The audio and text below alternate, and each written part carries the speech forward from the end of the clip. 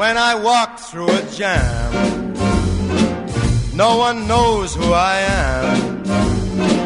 Put your head on my that chest, song always puts a smile on my face. and I'm Mr. Success. Old Blue Eyes. Good morning. Welcome. I hope you're having a phenomenal day today. You're listening to The Inevitable Radio Show. I'm your host, Bill Sumner. So we're in this multi-show arc about business performance, team performance, and because sometimes seeing how you behave and seeing the psychology of your behavior, the inner drivers, sometimes it's easier to see in other settings than it is in certain settings. So even though we're focused on business, I will throw in references from time to time about how do you function in your family. How do you function as an individual? How do you function in the gym? That's one of the reasons why a lot of top business people will tell you golf is an incredible laboratory for looking at people's psychology, because when you're with a client or you're interviewing somebody, to watch how they perform when they play a game gives you a lot of very deep, revealing clues about how they perform all the time. Because know this, no matter where you go in life,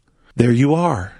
It's you, it's your mindset, it's your psychology, it's your fears, it's your hopes, it's your dreams, it's your challenges. They run through different filters, but the core programs that you run, the core creation of who you are. So how you solve a problem as a father or a mother, how you solve a problem as a small business owner or a team leader in a team environment in the business, is how you solve a problem. You'll run through certain fundamental core truths. And as much as people want to change behaviors of organizations and teams, they don't really take a lot of time because we don't teach it. Or when we do teach it, we teach it poorly. Or when we do teach it, we teach it based on crap that's 120 years old. Freud went out 120 years ago. Some of these other traditional psychological theories that we believe is why humans behave how they behave, it's old science. We know more today. There is science taking place in how the brain and mind functions on some of the stroke work is incredible. One of the gifts and benefits, as tragic as war is, we're looking at how the mind and brain recovers from closed brain injuries. Traumatic brain injuries, TBIs. The military is again leading the way, just as it has in other wartime periods of the history of this country. We learned a lot about psychology of captivity that led us into understanding Patricia Hearst and the Stockholm Syndrome. That all came out of psychology studies that we were doing, understanding what was taking place and happening to prisoners of war. We know more about how your mind works, how your brain functions. I keep calling it mind and brain very easily. Think of the brain as the hardware and the mind as the software. The brain is the hardware, the mind is the software. And really, it's, as in all computing systems, it's both that influence who you are, why you are. Clearly, you can, because the brain's hardware capability is so underutilized and underappreciated. We all know that, oh yeah, humans function at a 10% potential, 12% potential. Einstein functioned at 14% potential of your brain. Not so worried about brain functionality, although this culture, this society is so wrapped up in how we can influence the brain through medications. We can force changes in the software by forcing changes in the hardware. But in reality, that doesn't heal anybody. That doesn't make anybody better. It does modify some behaviors. But what the Inevitable Radio Show is about is helping create people that want to just take off in their life, just absolutely accelerate. Do you want to be a superstar? Do you want to be a winner? Do you want your team, your company, your business to be winners? And it's an interesting question because everybody immediately goes, oh, well, yeah, sure, of course I do. But there's two big drivers when you think about it. First of all, while you may say you want to be a winner, you perceive there's a cost to winning. And at the end of the day, you're not willing to pay that price. Yeah, well, I'll be above average or I'll be average. Yeah, I'll say I want to be in the top 10% of my sales group. I want my small company, my business unit to be in the top 10%, or I want to be number one. But in reality, no, I'm not going to pay the price that I perceive that it takes me to get there. Now, if that's your truth and your message, you want to listen to today's show because it's not nearly as steep a price as you think. We're going to talk about that. And more importantly, you're paying a price to be average anyway. It just have to shift where you're paying the price and how you're running your life today. And you're paying it today. So a lot of people think, being a winner is hard because they perceive it as having to do more or having to do extra or having to do something that's added on top of who they are and how they are. And it's not that. In fact, it's much easier in reality to be a winner than it is to be average. It's much easier to quit smoking than it is to cut down to 5 or 10 cigarettes a day. It's always easier to change by stopping the car and changing the tire than it is to try and change the tire on the fly. Now, those are several metaphors, but think about how traditional psychology and think of traditional business school principles that are still being taught today in our business schools that says, let's make change by incremental modifications and let's do a little bit of this, make a minor modification and major and test it. Minor modification, measure, test it. And that's how a company moves and changes. That's how a team moves and changes. But when you think about it, that's not entirely true. And if you were to radically do something different, and oh my God, radical, boy, big fear, big anxiety. Man, there's enough radical things taking place in the business cycles now as it is. There's the economy going upside down. There's money supplies going upside down. There's companies and clients of yours going upside down. How you deal with this, what happens to you, your behaviors, which again, where this show started, leaders who try and change behaviors but don't really understand the underlying psychology that is creating those behaviors is where the real challenge lies. And it's a chicken or egg. You can force some modification of behaviors in. You can alter people's money, you can alter bonuses, you can motivate by threats and fear, you can motivate by rewards and reinforcement. You can modify behaviors, but as long as you're not truly dealing with the underlying psychology, you're not going to get the changes at the level that you want. You're not going to get the changes at the level your organization is capable of. And you're going to continue to struggle in many respects with the current challenges. They're just going to kind of move around. So you shine your light in this corner and the roaches run away. So shine your light on paying compensation. So there's some things that happen, some things move around. Shining your light on paying compensation doesn't really create superstar behavior. Shining your light on, threats. We're gonna lay you off. We're gonna fire you if you can't make your numbers. Or a small business owner, medium business owner is trying to make payroll, trying to make numbers. I understand these behaviors are real things that we need to control, but it is infinitely more easier to go inside of the model and go inside the psychology. And what we're going to work on today is a very specific area, is the psychology that takes place within an organization, in many respects, as you know, is the sum of the parts of the individual psychologies. So actually, in the traditional world, which I have my traditional background, I came from corporate life. I got my master's in social work. I got a lot of traditional organizational dynamic theory. An organizational dynamic theory, as many of you know, is the body of psychology that really talks about group behaviors. How does a group perform?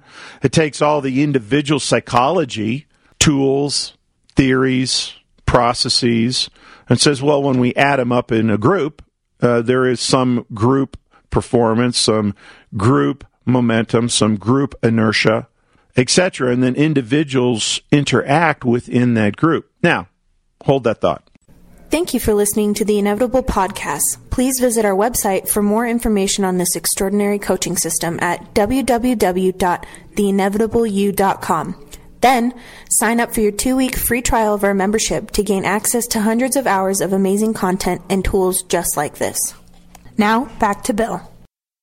Second point, because I teach this science neuro-linguistic programming, big words, but it's a simple science, among other tools. The ability to modify how we think about something. We talk a lot on this show about how do we actually do that. So when you look at how do I modify the behavior of my organization, do I want to create a team of superstars? Are we going to pay the price? And is it a big price, or is it actually, the Sumner guy, does he have something new to think about that it might be a smaller price or a different price than I'm paying today? Do I want to be a superstar?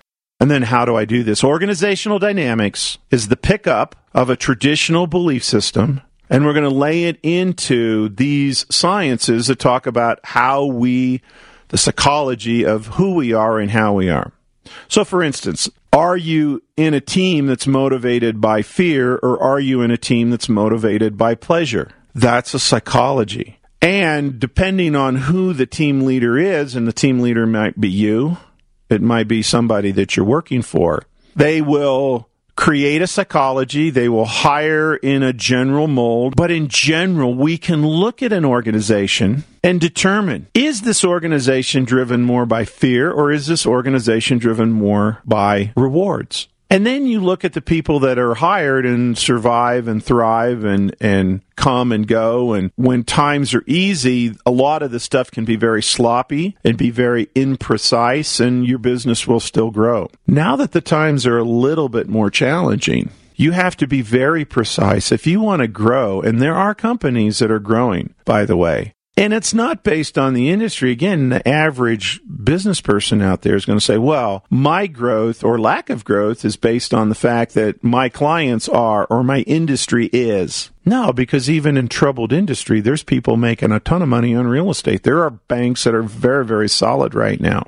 Pick an industry. Go to the industry leader. Almost without exception, they're growing. And even if they're in a really tough time, and they're not growing or growing wildly, here's what they are doing. They are assimilating and integrating a base of business. It's a psychology. Those businesses that are gathering strength and investing in their future, they may not be growing wildly, but they are assembling the foundational base that when things do begin to loosen up a little bit, they're going to take off like rocket ships.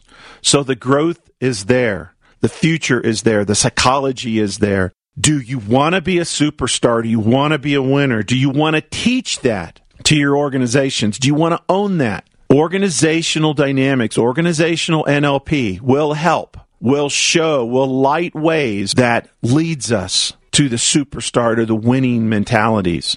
And at the end of the day, when you change the psychology, you're going to really change the behavior of what's taking place in your teams and your organization. We're talking about organizational psychology. How do you create superstars? How do you create winners in this very, very tough time? So let's make this real.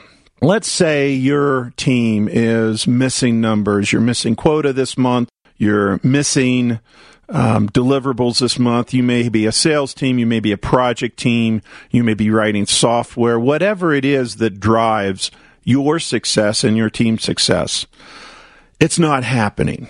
Now, typically what people do will be, all right, let's look at the obstacles. We made our numbers last quarter. Well, an obstacle is the economy changed, or an obstacle is that prices went up. Maybe the higher organizations now assessing some overhead charge to your team. There's a myriad number of reasons out there as to why you are successful a year ago and you're not successful as you want to be today, or you're in downright pain. Maybe your job is being threatened. Now, most people will record that, well, the reason why this is being threatened is because it's the economy, because it's the clients are in trouble. It's because of all these other external factors. I want to ask you this question. Skiing is a great metaphor because there's a lot of skiers here. So when you're skiing on a blue slope and you're just looking good and you're feeling good, it's above average, it's even maybe a tough blue slope, and you feel great and everything's happening great and you're having a great day. But you know, if you wander over into black slope, and maybe even do that on occasion, go, there's an easier black slope that I'm aware of that, I can practice on getting my skills better, and I can do this and I can do that. there's this black slope that when we get on that, we don't look so good. Yeah, we're not so great of a skier anymore. We lose how good we feel, and we base that feeling on the blue slope or the black slope. But the reality is there's a psychology taking place that says, I know I'm not that great of a skier. I know I'm a little bit of a fraud. I know that I'm just a little bit of a managed appearance. And so as long as I stay here where I'm comfortable, I stay in my comfort zone, I stay where my friends, my colleagues, my reality is, I'll be okay. And then life has this ability throw you on not only a black slope, it might be a double black diamond, it might be triple black diamond, the economy, mixed with, something that's going on in your industry, mixed with a war, mixed with external politics, mixed with banks are tightening their credit, things are changing rapidly for you. And now you have no choice. You're on a double black diamond and you're falling and you're screaming inside going, I can't do this. I'm not good at this. Help me. But that's a psychology. How does any blue slope skier get to be a black slope skier? How do they get there? How does a company get from where they are in average easy times? How do they succeed when it's not easy? How do they make it look easy on a black slope when you know it's not easy? Do you really think that they're a better skier than you? Do you really think they're more athletic, more gifted? Certainly there are some of them are out there that are that. But then you look at other people that are skiing black slopes and you remember them a year or two ago and they go, well, they're not that good. I was as good as they were a year or two ago. And so then we'll go on like, well, they're making numbers and they're being better in their business because, well, they're lucky. Yeah, they just got a lucky break. Or, well, they were in the right place at the right time and I wasn't. So we'll create psychological reasons why someone who in reality we're as gifted as or even more gifted than, and they're over there on that part of their life doing well and we're not, and we will get angry at ourselves, we will beat ourselves up, we'll run the critic program, we'll judge ourselves. But the reality is they have a different psychology. That's the only difference. And the cool thing about sports metaphors, while they kind of show us a way and they kind of give us a different way to think of our current circumstances, they do break down. And that's a good thing because when they break down and you look at the fact like, well, this my business unit, my sales team, my project team, my small company, whatever it is, the way it's functioning today, you can get your gold medal in life by being the greatest version of who you are. And being the greatest version of who you are, it's not about being perfect. It's not about not making any mistakes. And in fact, counterintuitively, if you want to be the greatest version of you, you've got to make mistakes. And they've got to be doozies. They got to be ginormous ones. They've got to be such incredible mistakes because if you're the greatest version of you, you want the greatest success possible that you're capable of achieving. And the only way you get great success is by making great mistakes. But again, counterintuitively, think of all the leaders out there that punish mistakes and reward no mistakes. Think about that. How many leaders out there, and again, leaders can be you and your family. Do you punish your children when they make a mistake and you reward them when they don't make a mistake? It's counterintuitive. This is a great tool to walk away from the show with today. When your kids make mistakes, reward them. Celebrate with them. They got a great lesson. When they're not making mistakes, make them uncomfortable. Move them. Because if they're fat and sassy and comfortable, then they're not growing. They're not on the greatest version of who they are. Again, think about how you treat yourself. Do you beat yourself up when you make a mistake and reward yourself when you're not making a mistake? Or do you go, I want to make mistakes. That's where I get my growth, my lessons, my greatness. The greatest version of you is really about the trajectory that you're on. Thank you for listening to the Inevitable Podcast. Please visit our website for more information on this extraordinary coaching system at www.theinevitableyou.com. Then, sign up for your 2-week free trial of our membership to gain access to hundreds of hours of amazing content and tools just like this.